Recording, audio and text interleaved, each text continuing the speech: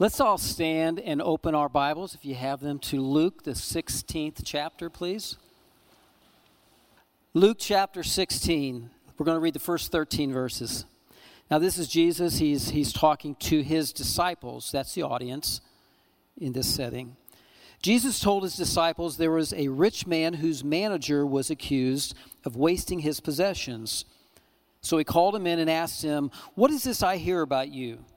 Give an account of your management, because you cannot be manager any longer." The manager said to himself, "What shall I do now? My master has taken away my job. I'm not strong enough to dig, and I'm too ashamed to beg. I know what I'll do so that when I lose my job here, people will welcome me into their houses." So he called in each of his master's debtors. He asked the first, "How much do you owe the master?" 900 gallons of olive oil, he replied. The manager told him, "Take your bill, sit down quickly, and make it 450. Then he asked the second, "And how much do you owe?" 1,000 bushels of wheat, he replied. He told him, "Take your bill and make it 800.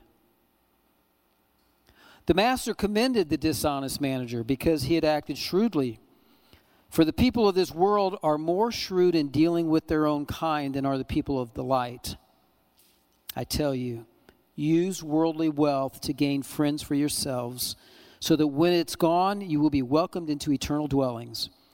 Whoever can be trusted with very little can also be trusted with much, and whoever is dishonest with very little will also be dishonest with much.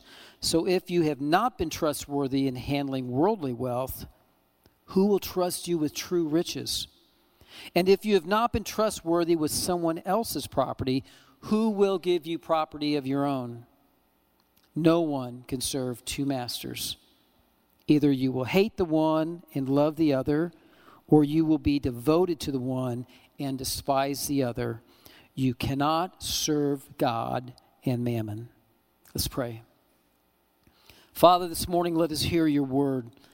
Lord, your Son, Christ Jesus, has given this parable, this story to his disciples, and he explains it to them.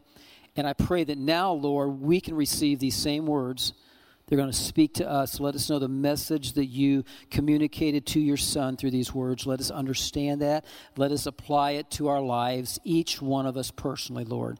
Today, we want to hear from you. In Jesus' name, amen. This is one of those teachings of Jesus that appear to be difficult to understand on the surface. Now, the point is clear enough. Be generous and responsible with your resources. But how the point is made can be a bit confusing to us today. It's a story of a manager or a steward who worked for another man, probably a landowner. It wasn't uncommon for well-off, well-to-do landowners to hire managers to manage their estates. Now, in this particular instance, the manager was guilty of squandering his boss's possessions. The version of Scripture we just read says the manager was accused of wasting his possessions. This is from a Greek word, diakopizo, which literally means to scatter. When Jesus told the story of the prodigal son, if you remember the story, the prodigal son asked for his share of his father's inheritance, went off to another land, and it said he squandered all of that. Same word here that Jesus is using in this story. Now, in our story, it doesn't explicitly say the manager was stealing, but it says he was squandering someone else's possessions. And when you squander someone else's possessions, especially when you are being paid to manage them, it's considered a pretty serious offense. Now, instead of charging the manager with the crime, what his boss did was he called him in and basically said, "You're fired. Get all the accounts together before you leave." Now, this guy had no other employable skill except being a manager. He wasn't strong enough for manual labor. He was too proud to beg. So, being a skilled manager, he decided to put his skills to work to try to come up with a plan to find favor with other people who perhaps might hire him when he was unemployed. He called in two of his boss's debtors to go over their accounts. And based on the size of the debts that these two individuals owed, we can assume that these were probably very well-off people themselves, probably renters who were renting property from this landowner, from the master, in exchange for a fixed share of the harvest. Now, that's kind of like modern-day farm leases. You know, a farmer will lease land at X number of dollars per acre and pay it in cash. Now, the difference is, in this case, the tenants were not paying in cash. They were paying in produce from the harvest. And as such, they probably didn't owe that amount until the harvest came in. The first renter owed 900 gallons of olive oil. And the manager said, take your bill, sit down quickly, and make it 450. So he told him to cut his debt, his bill to the landowner, in half. The second renter owed 1,000 bushels of wheat, and he told him, change it to 800. He cut his debt by 20%. To give you an idea of the size of these transactions, 900 gallons of olive oil is about the yield of 150 trees. Think about that. It's a lot of olive oil. And 1,000 bushels of wheat back then, at that time, was the yield of about 100 acres. Now, when you look at these two transactions, it seems at first glance as if they weren't equal. Because this first guy that came in, I mean, you think, boy, he must have caught him in a good mood. He cut his bill in half, right? And the second guy came in, he only cut it by 20%. But here's the deal.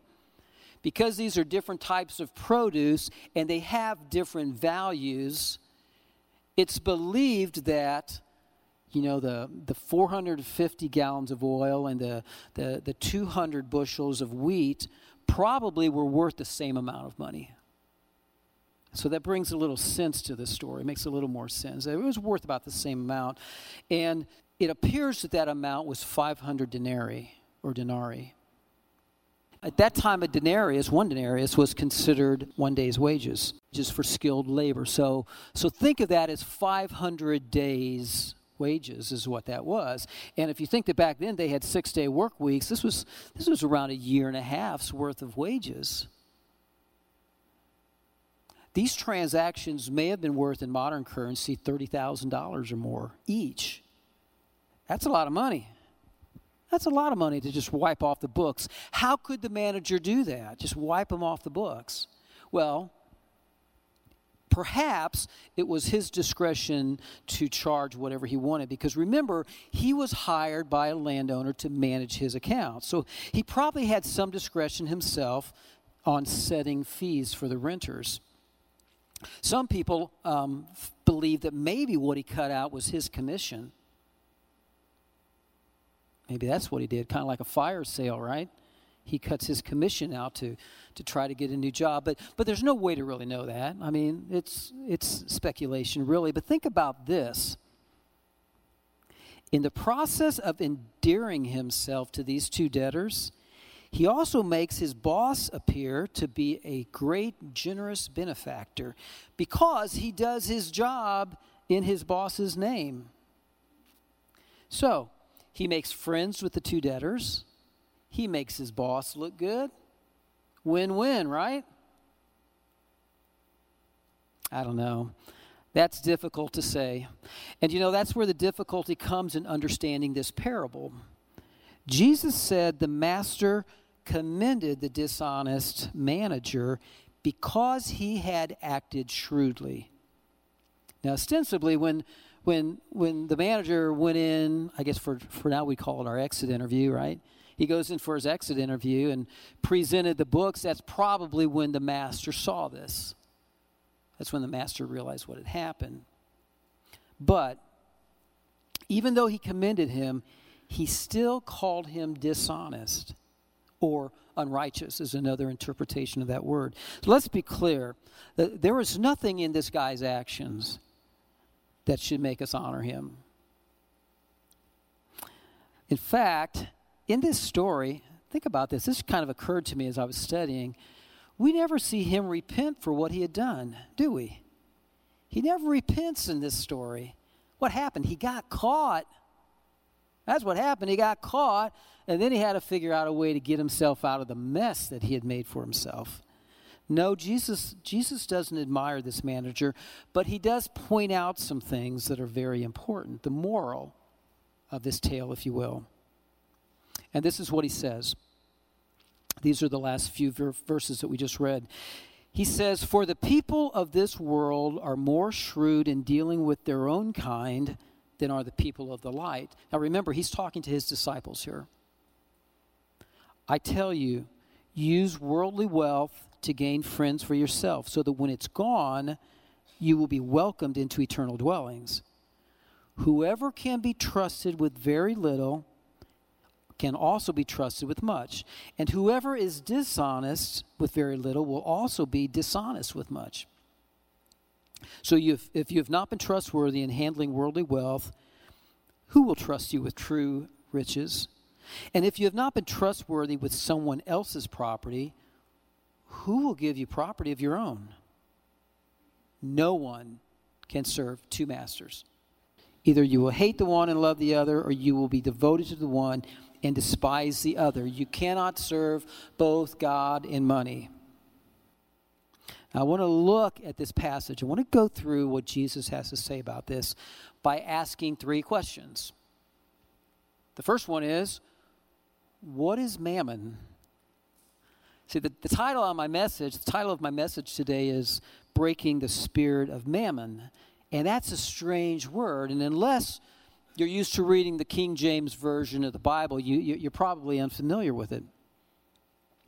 In the verses above that we just read, where Jesus is explaining the story, where you see the word money, the word that Jesus actually used was mammon.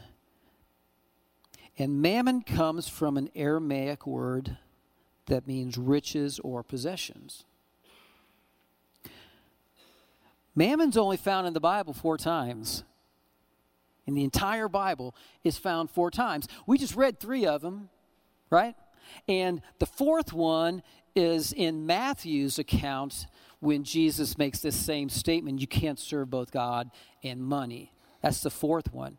So Jesus went out of his way to use a peculiar word here. The Bible and the New Testament speaks a lot about money and riches and possessions and things, but it never uses this word.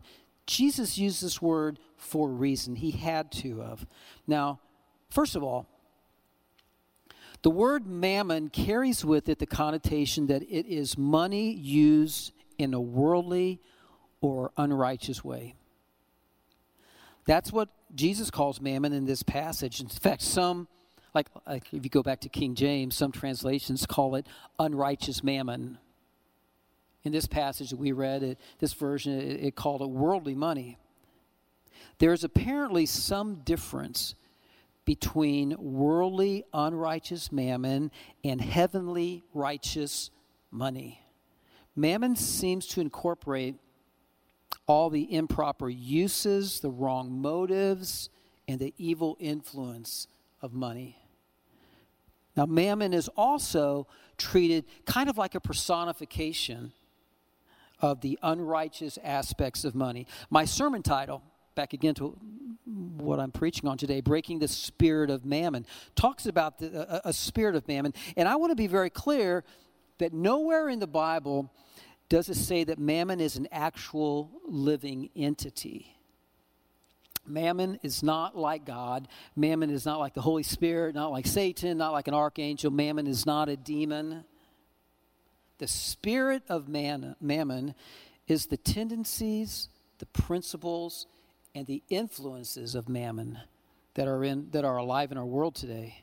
It's the religion of mammon, the religion of money, if you will.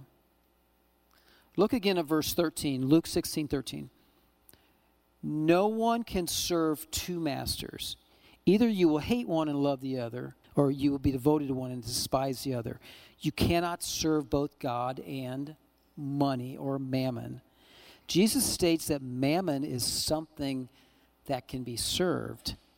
In fact, In fact, this is the only time in the Bible that Jesus contrasts serving God with serving something else or someone else. And again, mammon is inanimate.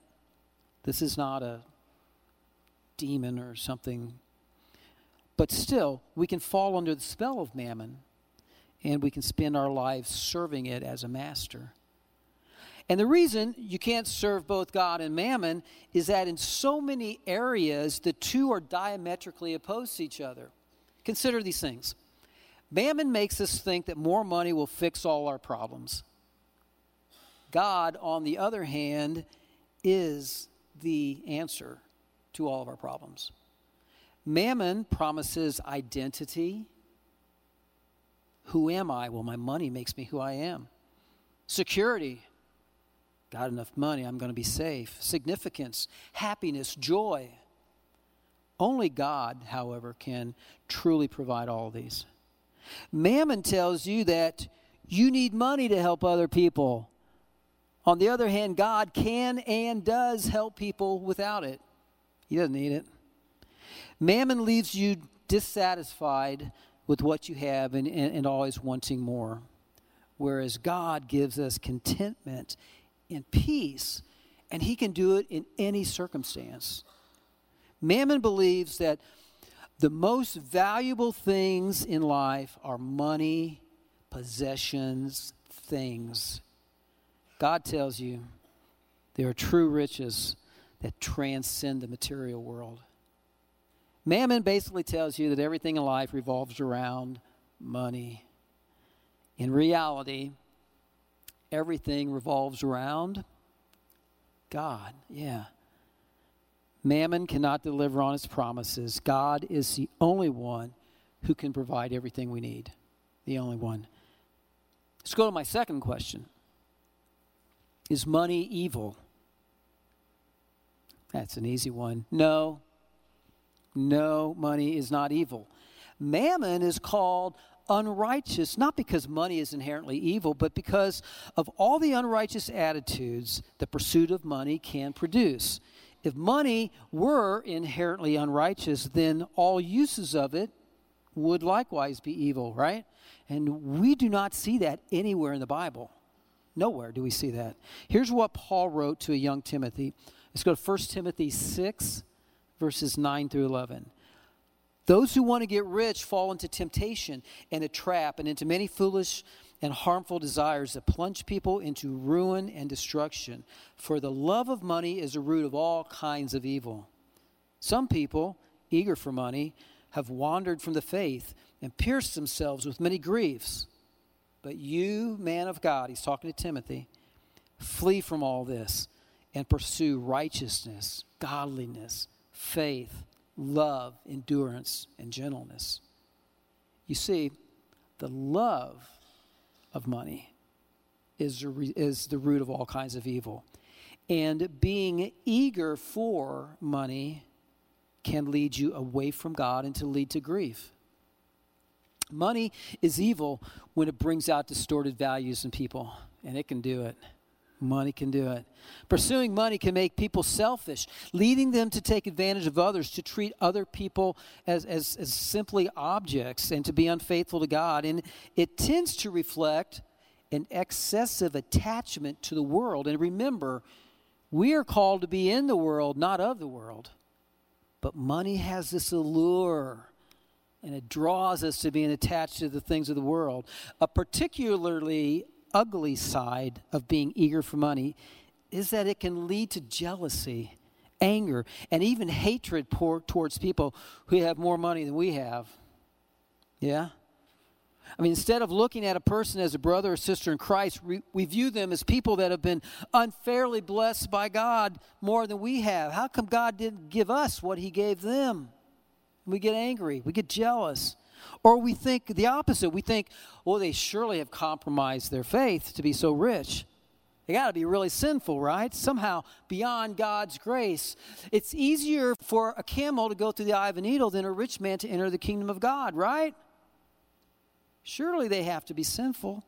These are the kind of things we think when our thinking is distorted. And the other side is also true.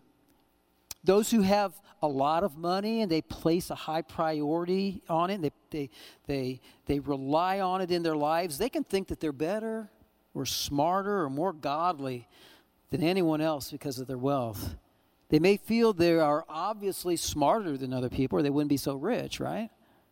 Or they think that clearly they are pleasing God or He wouldn't have blessed them so much financially. We get all these thoughts in our mind, and money drives us. The pursuit of money drives us to think these things. And here's probably the most troubling aspect. The eagerness for money can cost people their salvation. In that scripture we just read, Paul says some people eager for money have wandered from the faith. Think about that. Is money really worth losing your salvation over? Or the question Jesus asked was, what good will it be for someone to gain the whole world, yet forfeit their soul? Or what can anyone give in exchange for their soul? All of these symptoms that I've just talked about come from the love of money, come from an eagerness to attain money and an out of balance view of money in our lives. So let me go to the third question. What then should I do with my money?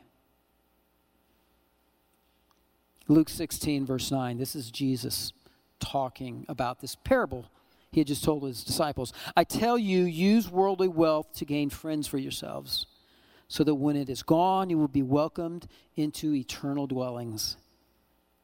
Consider what Jesus had to say about this story. You should be generous with your worldly resources, mammon, so that when it's gone, you will be welcomed into eternal dwellings. Money cannot come with us to heaven. Can't. One of my favorite song lyrics is this. You spend your whole life just piling it up there. You got stacks and stacks and stacks. Then Gabriel comes, taps you on your shoulder, but you don't see no hearses with luggage racks. It's not going with you, folks. It's staying here. Money's value is limited when it comes to everlasting life. So recognize its limits. Use it for others. Don't use it for yourselves. To gain friends by means of mammon is to use money in such a way that others appreciate you for your exercise of stewardship, your kindness, your generosity. Take unrighteous mammon and redeem it. Yeah. That's what we need to do. How do you do that? Well, let's start with this. First, give what belongs to God to God. Don't steal God's portion. Don't keep it for yourself. Give God His portion. Give God the tithe. Be faithful to God. That's the first step to redeem unrighteous mammon. The second step, use the rest for good. You do that, there are going to be people in heaven to welcome you, saying that they are there because of how you used your money. People who came to Christ because your money sent a missionary to their town. People that came to Christ because they came to a children's facility that your money helped build, and it changed the trajectory of their lives. People who learned about the saving grace of Christ because your money gave them a meal and a coat when they were in need. Women who learned that God loved them because they went to a single mom's shelter that you supported. Remember this. God is the only one who can use unrighteous mammon and turn it into souls. Yeah. Think about that. Jesus turned water, something very common, into wine, and God can take unrighteous mammon and turn it into souls for eternity. But it won't happen. It won't happen if you just use all your money to satisfy your own needs and desires. Now, there are those who say, Dan, I don't even have enough of this unrighteous mammon to be listening to your sermon today. Well, if that's the way you think, I got news for you. You never will have enough. You never will. Let's go back to what Jesus has to say about this story. Whoever can be trusted with very little can also be trusted with much. And whoever is dishonest with very little will also be dishonest with much.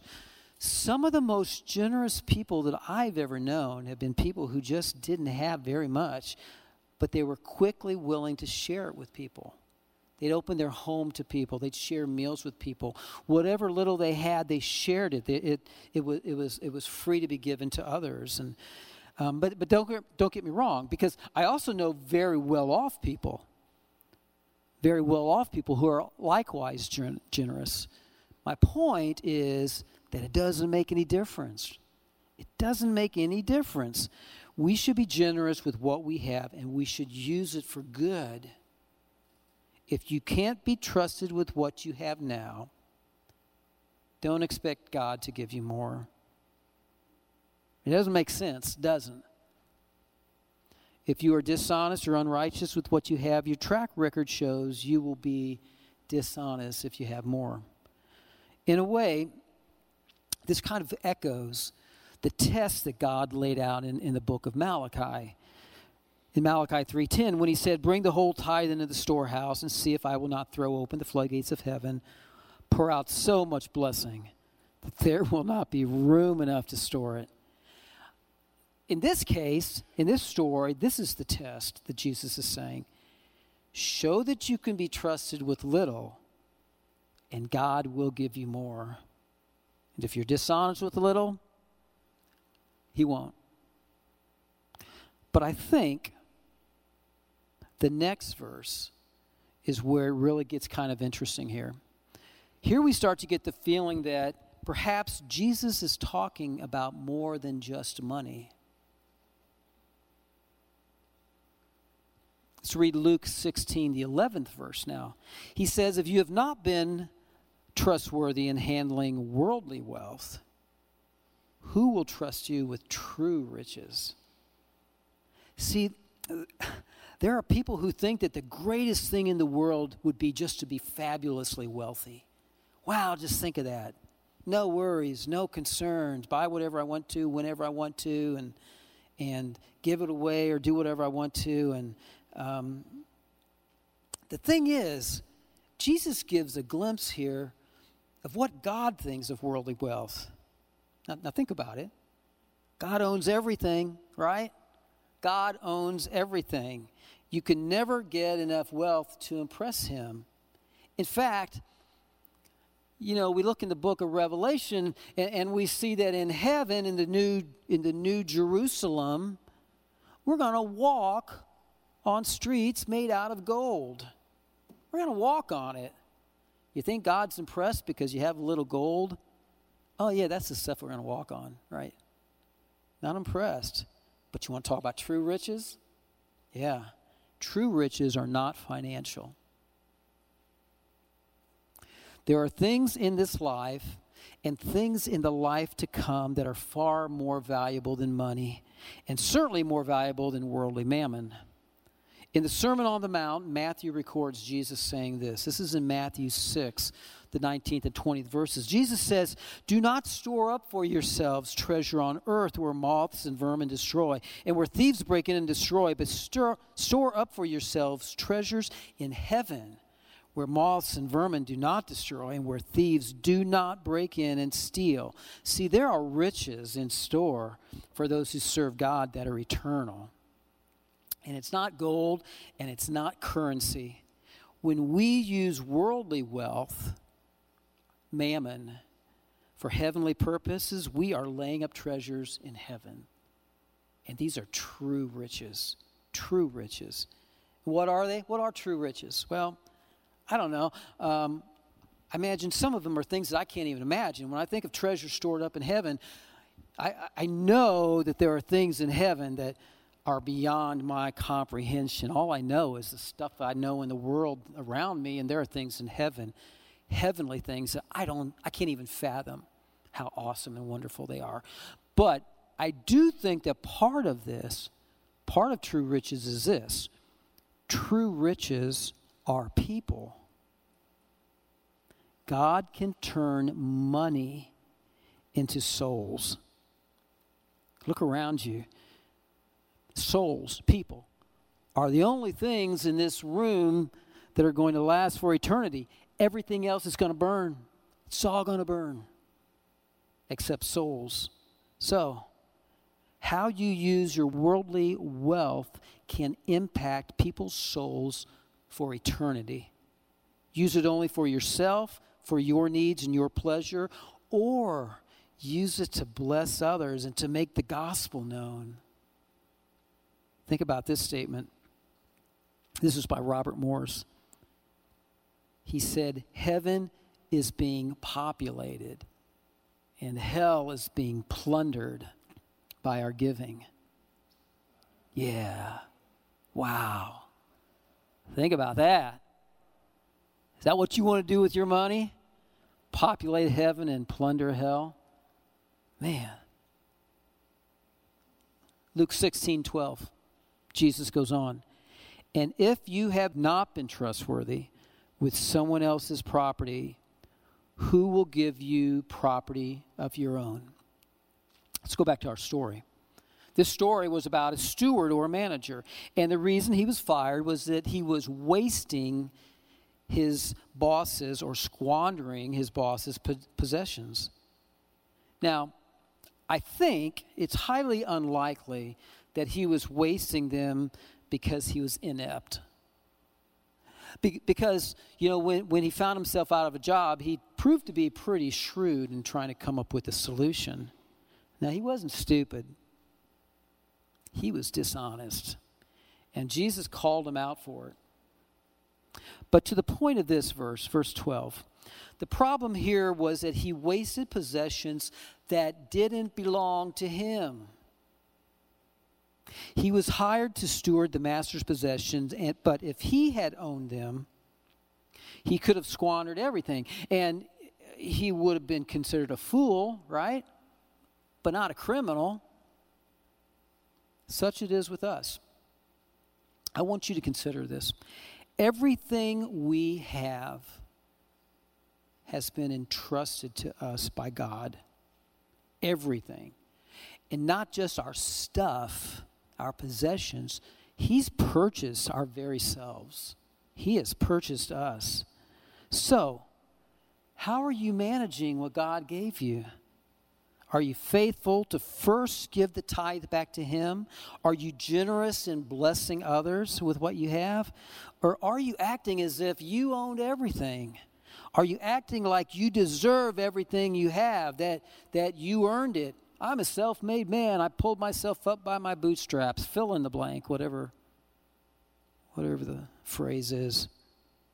Do you look to God as your provider?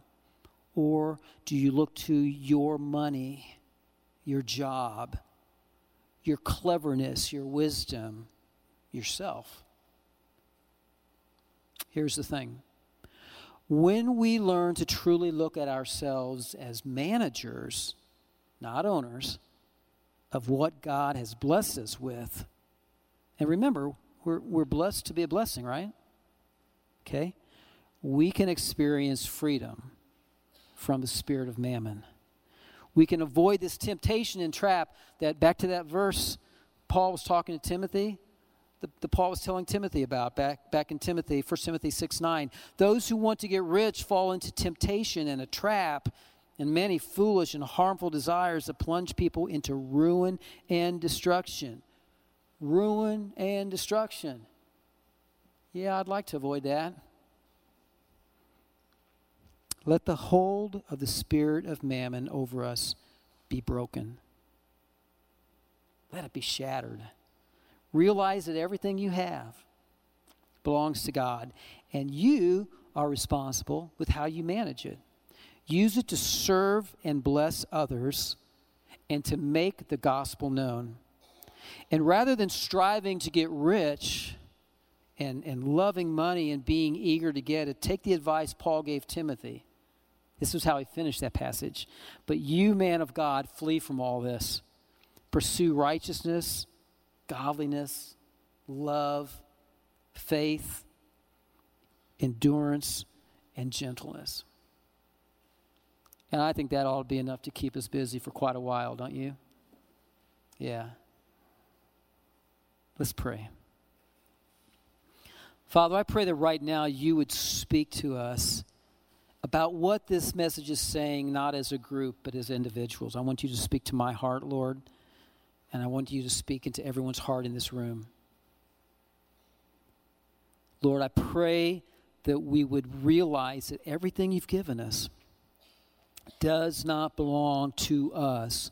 We belong to you, Lord, and we are stewards. We are managers of what you've given us. Help us to have that view of our things, of our finances, our stuff, our possessions. And Lord, help us to be obedient, to give you what belongs to you and to use the rest as much as we can for good for others, Lord. Help us. God, please talk to each one of us right now, Lord. Tell us things that we need to do in our lives to redeem unrighteous mammon, to break the spirit of mammon over us, Lord. And I pray, Lord, if money has some control over us, some hold over us that we've been oblivious to, I pray that you reveal it right now, Lord. In the name of Jesus, reveal it right now. We want to be faithful servants, Lord. We want to free ourselves from this bondage of money and things and possessions. And we want to, Lord, be able to pursue righteousness instead, to pursue godliness, to pursue faith, love, endurance, and gentleness. God, let this be what we hunger and thirst for. In Jesus' name, amen.